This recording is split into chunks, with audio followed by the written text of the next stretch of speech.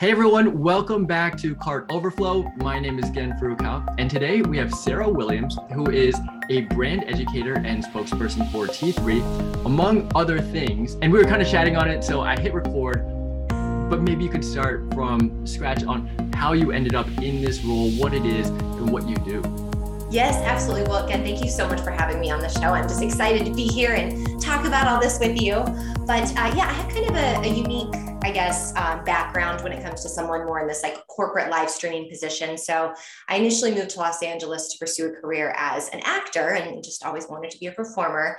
And kind of along that journey, discovered hosting was something that I really love doing. And I've dabbled in many arenas of hosting, from sideline reporting for MLB sponsored events and red carpet coverage and just long form interviews, just any kind of hosting you can think of. I've probably done it. And I ended up finding a passion in this niche type of hosting, which is called, quote, hosting for home shopping. And I've auditioned for QVC and Home Shopping Network multiple times, managed the producer sessions all 3 times.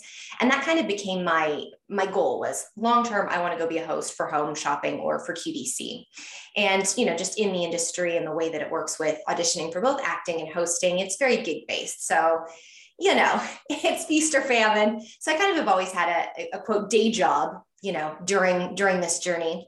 And for the last 4 years, my day job has been at T3 Hair Tools in the sales department. And, they were all very aware of my performing and hosting and acting and all of that. And we're very flexible, which was awesome. And then when 2020 hit and the pandemic started taking its toll on the retail side, and all focus that was in store transitioned to the digital space, we started participating in these like master classes with our retail partners. And at first we were, hiring stylists, celebrity stylists, influencers, spending a ton of money. There weren't always a ton of viewers, and it just didn't seem like something that we could keep doing. And I was like, well, hey guys, I would love to, to be the quote talent in that. I'll go in and I'll host it. So then it became, affordable. And then as we, kept exploring this live shopping experience more, I ran into Amazon Live and did a really deep dive, ended up just applying to be an influencer on my own, did a couple like test live streams, presented it to my team at T3, and they got really excited about it. And then I was transitioned into this role as the T3 educator and spokesperson. And we started streaming on Amazon once a week, then added another show and found new platforms. And I actually did my first shoppable live stream on Amazon February 12th last year. So we're almost exactly at a year. Oh. And I've streamed over 100 times. I was kind of counting it out before this interview. So it's been a lot. It's been a lot of fun, and it's moved really quickly.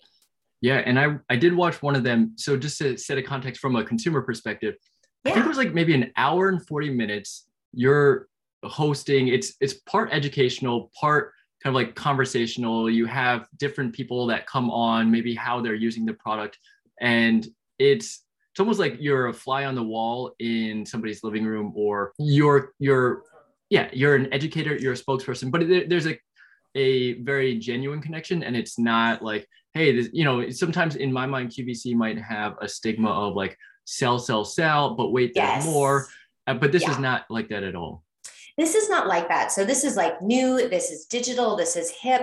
And I think, there's a couple of pillars that really make up this virtual live stream shopping and make it what it is and make it unique out there compared to other types of home shopping or digital shopping spaces that are video based.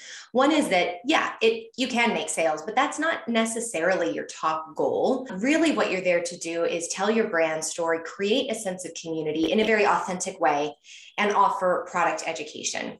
So, a lot of times what people love about these live streams is, wow, that was actually a real before and after, and you didn't edit it. So I know that you achieved that with that tool. And then, you get a lot of questions in the chat, which you're responding to live and off the cuff. Well, what's the difference between this tool and this tool, or this product and this product? And I can address that, in real time. So it ends up being a much more considered purchase for these consumers. And in fact, there's 50% less returns from sales made from shoppable live streams. But to your point, it's very authentic. It's very organic. It's very conversational. I've even said before, I don't really care if you buy anything. I'm just here to talk about hair, because that's what we're talking about today. So follow along in this style with me if you'd like to. So it's a much softer approach, definitely. Yeah. And I did look up some stats on live streaming, because like I was saying, I think China, which is kind of at the forefront of e-commerce, they do a lot of live streaming. There's this one guy who's famous for his live streaming makeup. So he's basically like driving billions of dollars. And then China has Singles Day, which is kind of like the equivalent of maybe Amazon Prime Day or Black Friday. Huge day. But in general, some of these stats I thought were interesting that might give a picture on where live streaming is now and where it's going. 96% of people say they've watched an explainer video to learn more about a product. So the video is really important, but then 79% say a brand's video has convinced them to buy. And then, so this is from a site, techjury.net. Take it with a grain of salt. So currently I think it's like $80 billion projected for 2021 from live streaming, and then $247 billion by 2027. So that's a 3x increase in projected revenue from live streaming. I don't want to misspeak and say something wrong. I bet it is. Because one of the stats I have is that US live stream commerce totaled 11 billion last year and is projected to reach 17 billion this year. So I bet that hundreds of billions number is China. Or it could be global. That's true. Yep. But I mean, point still stands. It's large, but I actually frankly don't think a lot of brands necessarily take advantage of it, maybe for the same reason that you got into it, that there's not the talent, because you certainly need to have a certain persona to operate and execute well. And then maybe people just don't know about it, which is why I'm super excited to have this conversation with you. Yeah, I think, to your point, it's definitely going to be the future. In China, it is the norm. It's how items are sold. And what's really interesting there is that influencers are really running the live stream market. And an influencer in China acts almost like a retailer. They purchase good from brands and then sell direct to consumers. And the US runs on a very different model. I don't think we'll end up using influencers and live streams in that same way. I really think what the future is going to be in the US is you go to a .com site and they're live streaming about what they're selling. And that just becomes part of the .com shopping experience. But as it stands today, so one of the statistics I have is that approximately 35% of Americans have heard of and understand what a shoppable live stream is, which means there's a lot of people that don't. There's a huge runway for growth, but we know it's coming. So I think when brands first hear about it, it's like any new thing. It's a little intimidating. It's kind of like, how does it work? Why should we be doing it? What's the value? And that's, of course, better brand education, product education, connecting with your consumers, and of course, making sales. But it also can be intimidating to be live. Like, I think that makes a lot of people very nervous, and the technology can be intimidating. The truth of the matter is you can go live with a cell phone light. You can sit in front of your window. You don't even need a ring light. And you can just do it, and you can practice it, and you can get good at it. And then, start to build your program, and you can have a founder from your company do it. You can have someone in the sales department, anyone that knows the product that's going to be comfortable in that space. But it is intimidating. I get that, but it doesn't have to be. Yeah. So at the beginning, you said you didn't have many views, but you kind of soldiered on. You worked on the craft. You got better. What did those numbers look like, and how do you actually kind of work through that? Yeah. So with the views, I mean, just like anything, and maybe with your show, you experienced this, like the first show you did or the second show you did, it's like, my parents and my family are watching it. Same kind of idea here. And that's really just because as a brand, we weren't driving traffic yet. We were just kind of experimenting with the platform, seeing what was working, what approach we wanted to take creatively. So at first it was a pretty small audience, and we started streaming on Amazon, and Amazon Live is interesting because it's self-service, but then because it's self-service, there's not a whole lot of support. So you kind of have to build out your community there. There's now a lot of solutions for live streaming on your own e-commerce site, which is really exciting because then you can drive your own traffic and, have this more organic approach. But, when you're on another platform, you kind of have to take that into consideration and just kind of take time to build. Now we're seeing some really, really nice sales, and we have a really fun community. And, sometimes you get the trolls or the negative Nancys that come into your chats. And what's been really exciting is to hear, our regular viewers and consumers be like, oh, I didn't have that experience. And, oh, did you try this thing Sarah said? Maybe your curl will hold better if you do this. So it's kind of interesting to see, a viewer become a brand advocate in a way. Sure. Yeah. And a defense mechanism, I suppose. Yes. So what about those tools? I'd love to kind of get into the tactics now of what the tools are that you use, and kind of more specifically for Shopify or not on, and then like what the preparation and the strategies look like in order to kind of like have the best outcome possible. Okay. So you can kind of approach this from a technology standpoint and then maybe from like a creative standpoint. So technology or technologically speaking, you would need software, that allows you to do a shoppable live stream on your own site. So there's a lot of companies out there that are great. One of my personal favorites is Firework. They just have some really neat functionalities. They work really well with small businesses. They also work with huge businesses. So if you're looking for kind of the white label experience on your site, that would be my recommendation. But there's a lot of other ones, you can kind of research and shop around. If you're not ready to quite make that investment yet, and you really just want to kind of dip your toes in the water, I would suggest starting on a social platform.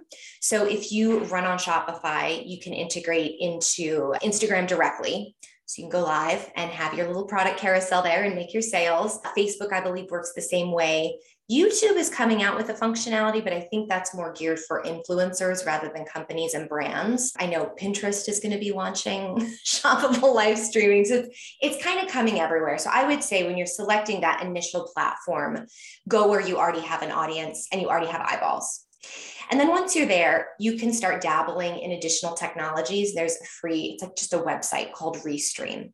So you can just restream your one stream that you're doing to multiple platforms. So you can get a little more sophisticated there. So then coming back from like the actual hardware that you're using, like I said, you can go live with a cell phone and a ring light. Pro tip, if you have a ring light, face it upward so it bounces off the ceiling and illuminates the whole room. And that way, if you have beautiful, shiny packaging, you'll still be able to see it. You won't get a glare from that direct light. So pro tip on that.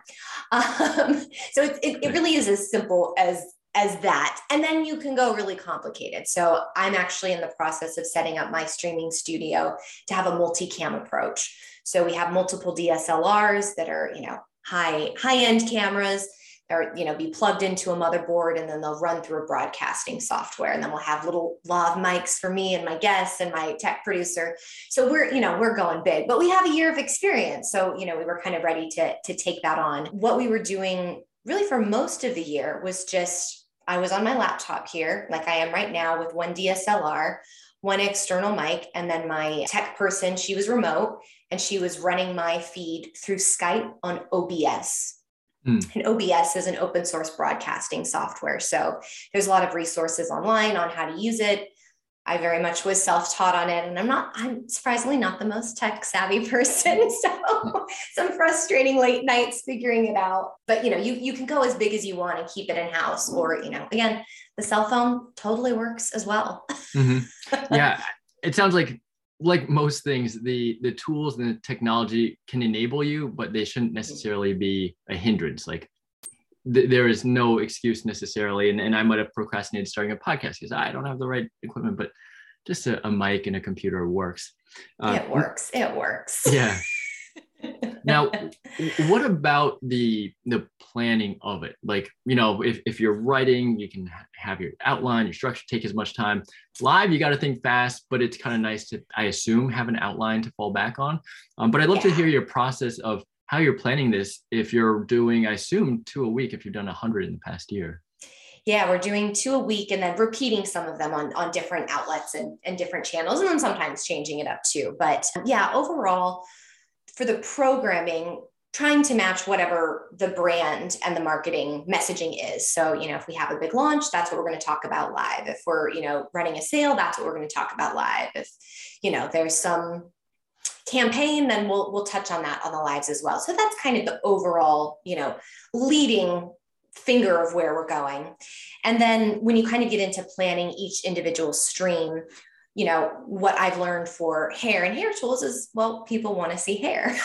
So, do your hair. And I think any brand, especially or a product that you can demo live, is going to lend itself really nicely to live streaming. I see a lot of cooking based live streams. I've seen, tech streams where people are like setting up a gaming console or something like that, or their gaming setup. I've seen people paint. I've seen people do nail art. It's really engaging to watch someone do a start to finish. So if that's something you can incorporate with your company and with your products, I think that's a great place to start. And then I like to, as you said, have a rough outline. I like to know what products I'm going to be speaking to and featuring.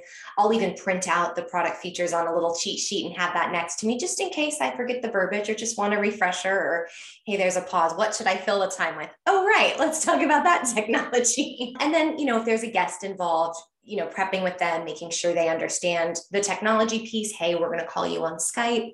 This is how it's going to work. This is when you'll be live, and with the broadcasting software, there's an element of coordination there as well.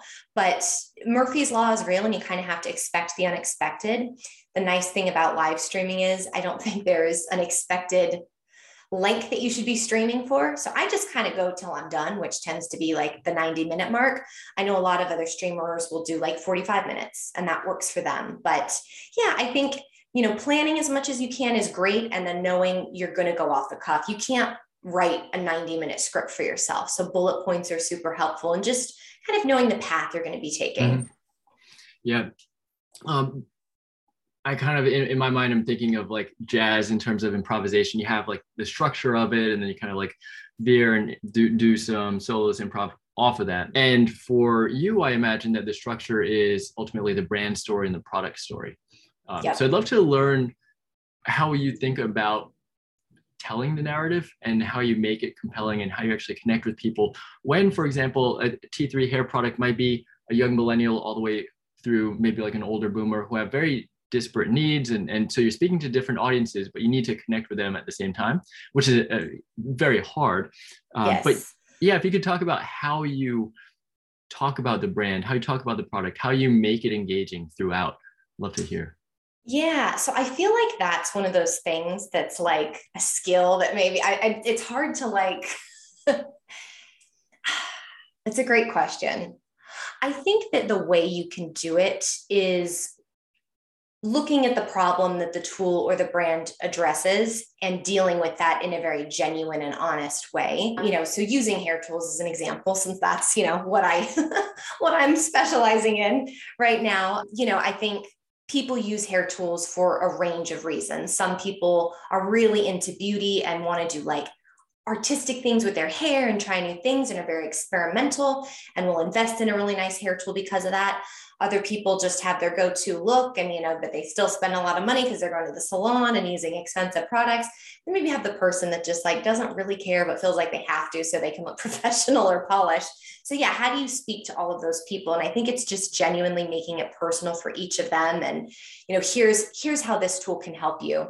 I tend to lean a lot on the technology, because T3 is a luxury hair tools brand and our tools are really like well thought out, well designed. And so it's like, here's how this can make your life just a little bit easier, right? You're going to be able to do your hair quicker because there's that smart microchip in the tool. You're going to be able to go over your hair just in one single pass. So it's less heat exposure. So your hair is going to be healthier. So yeah, that's a great question. And I'm not even answering it all that well right now. Well, I think no, go ahead. No, you go ahead. What I heard is that you were thinking of a benefit that it makes things easier or save time, look glamorous, and then kind of tie that to the feature with a microchip or with a kind of an extra strong curling iron or something. And so basically it's like there's some level of empathy because you can be a potential customer, you understand the product and maybe your own problems, assume that extends to the listenership. And then, bridge the gap between where you are, the aspirational end of where you want to go, and then how the product can bridge that gap. That's how I interpret your answer. Yeah, no, you're right. You take the technology and you take the features and you take the what it is and make it a benefit and how it actually can impact that person in a meaningful way, whatever that is for that person. I think having the chat functionality also facilitates that because people will ask very specific questions about either the technology or the technique, and then you can really address it and deep dive it there. And then it also feels very authentic because this is now, a conversation and not just a sales pitch. Yeah. Reminds me of, I think it's like Theodore Levitt, old famous marketing professor at Harvard. He says, people buy the hole, not the drill. So who cares about the features of the drill or necessarily the features of the hair straightener, but they want the glamorous look. They want the ability to drill something. So Yeah, exactly. For instance, I could say a fancy marketing term like digital ion air technology. You don't know what that means. No one Yeah, knows what that means. But when I say it'll dry your hair quicker and your hair is going to be really soft and healthy, you're like, oh, okay, that sounds good. yeah, totally. Now, if we talk about the performance and kind of like the ROI or the attribution to know, okay, like how many sales did this drive incrementally? Can we talk about that? And to the extent you're okay sharing numbers, would love to hear that. But how you're kind of like quantifying this in an ROI basis, because ultimately that's what a lot of marketers do to evaluate one channel versus another when they're spending their resources, whether it's time or money. Yeah, I don't know that I should share like specific Yeah, yeah, numbers yeah, and yeah. data, but I think with live streaming, and especially because it's so new and it's kind of experimental at the moment, I think this year we're really going to see a lot more brands engaging with this activity. So people will just be more aware of it, and I think the ROIs will shift. But sales is certainly a part of it. But I think a very large part that we look at is engagement. So what was the average unmute rate? How long did someone stay in the stream? How many, viewers did we have? There's also an element too, and I think it can be dependent on the type of product. If it's a cheaper product or a replenishable product, people are more willing to just purchase it, on a whim. Sure, I'll buy that lip gloss or that t-shirt or those socks. With something more like a hair tool that sells like an appliance, it's a much more considered purchase. So just because I went live once, I don't expect to see a ton of sales from that, but hopefully I touch somebody in a way that they're now interested in going to purchase later on. I will say that like on Amazon and on other platforms that we stream on that are not owned by T3, but rather, like a destination for live streaming, you have a little less control there and you don't necessarily have the ability to drive traffic. So I think if you're going to dabble in one of those spaces, you really have to like commit to streaming regularly and build up your audience. If you're just going to stream once here or there, people aren't going to know you're there, that, you're just not going to find that success. So I do think in that regard, it's helpful to stream regularly to see that return, to see those regular viewers, to see people engaging. If you're going to go on one of your own channels like Instagram, or your own website, then I think you can look at your ROI a little differently. You can also, creatively craft your stream based on what your goals are. So if it's a launch, right, maybe you just want those eyeballs and you just want to generate excitement. Let's say it's a flash sale because you finally got that shipment that was stuck at the Port of Long Beach and it's all your holiday goods. You just want to dump them. Great. Now it's a sales heavy, steep discount. We're just pushing the sale the whole time. We're going to stream all day so people can come in and see and purchase from us. So I think it depends on what your goals are a little bit. Yeah. Who do you think is doing this well? Like, who do you look at kind of for inspiration for live streaming, killing it? And if we can think of like, in maybe the US brands that people might be familiar with. Yeah, Guess seems to have invested in this space. I was in a part of a retail telethon in October, kind of trying to do like a Singles Day thing, but in October it was 10/10. Sure. And Guess was there. I see them very involved. I see them doing a lot of live streams, and that's really compelling. I know some of the more traditional department stores are starting to kind of get into the game. Hudson's Bay up in Canada is dabbling in it. I think Nordstrom's is like building their own platform to do shoppable live streaming. Let's see, what are some other brands? American Girl Doll just did a big, huge blowout. Albertsons is getting in the game with like cooking shows. So it's still new. Obviously, the bigger brands have the ability to do, to scale it very differently. So, perhaps they will set the tone, but, there's certainly opportunity for smaller brands. Firework, a white label live stream software platform that you can integrate into your own site. I know they just got funding from American Express to bring shoppable live streaming to small businesses. So it'll be really interesting to see like what that initiative looks like. But yeah, Guess would probably be one of my tops just because of the way they're doing it and experimenting. Petco did a fashion show, so a pet fashion show. So the great news is there's no wrong way to live stream right now. Yeah. And I think if like a pet fashion show, the brands that nail it are at the intersection of education and entertainment. Yes. And a fashion show is that. And of course you're like showcasing the clothes or whatever. But yeah, you want to keep it entertaining, and who else doesn't love to see dogs in Argyle or whatever? I'm all about the puppy bowl, Puppy bowl, sure. Yeah.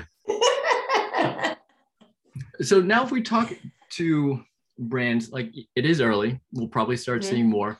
What are your recommendations for brands that are looking to test this out, maybe ready to make a commitment of doing it regularly? What should they think about? What should they get talent-wise, equipment-wise, and how to get started? Yeah, I mean, I think it depends whether your approach is like all in or the crawl, walk, run sort of approach. If you're crawl, walk, running, start on maybe the social channels because it's free there. You don't have to pay to integrate the software into your own site.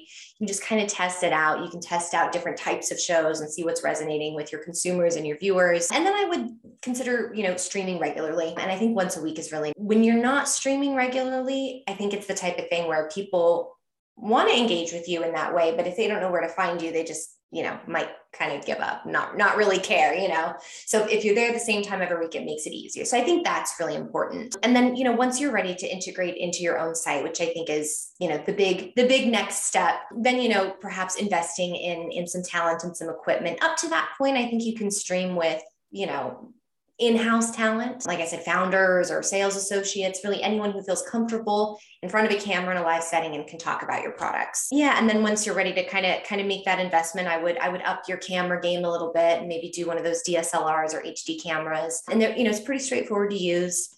I would think about getting someone who knows how to run OBS, the broadcasting software, or something like. So really, yeah, getting the people in-house, either teaching them and educating them, or, finding someone that can kind of bring that talent for you in-house. Yeah. And to reiterate your point earlier, if you just get started, you kind of learn on the fly, and you can learn a ton in a year doing it 100 times over. You can even learn in 2 or 3 months doing it once a week. Sure. Yeah, totally. This is so cool. That's funny. Sarah, thank you so much for taking the time, sharing your insights and stories, strategies for how brands can get started. What's the best place to see what you're doing online with T3 and your other brands? Yeah, if you want to check out my website, I have links to all of my live streams and previous work there. So that's www.sarahwilliams.tv, Sarah with an H and .tv as in television. Cool. Sarah, thank you so much. Thank you so much. This was such a fun conversation. I really appreciate you having me on the show. And that's the episode for today. Thanks so much for listening all the way to the end. We love you for it. If you found anything valuable at all or want to share your feedback, please leave us a review on iTunes or wherever you get your podcasts. And you can also just drop us a line, hello@cartoverflow.com. We'd love to hear your feedback or suggestions so we can cover it in a future episode. All right, see you next time.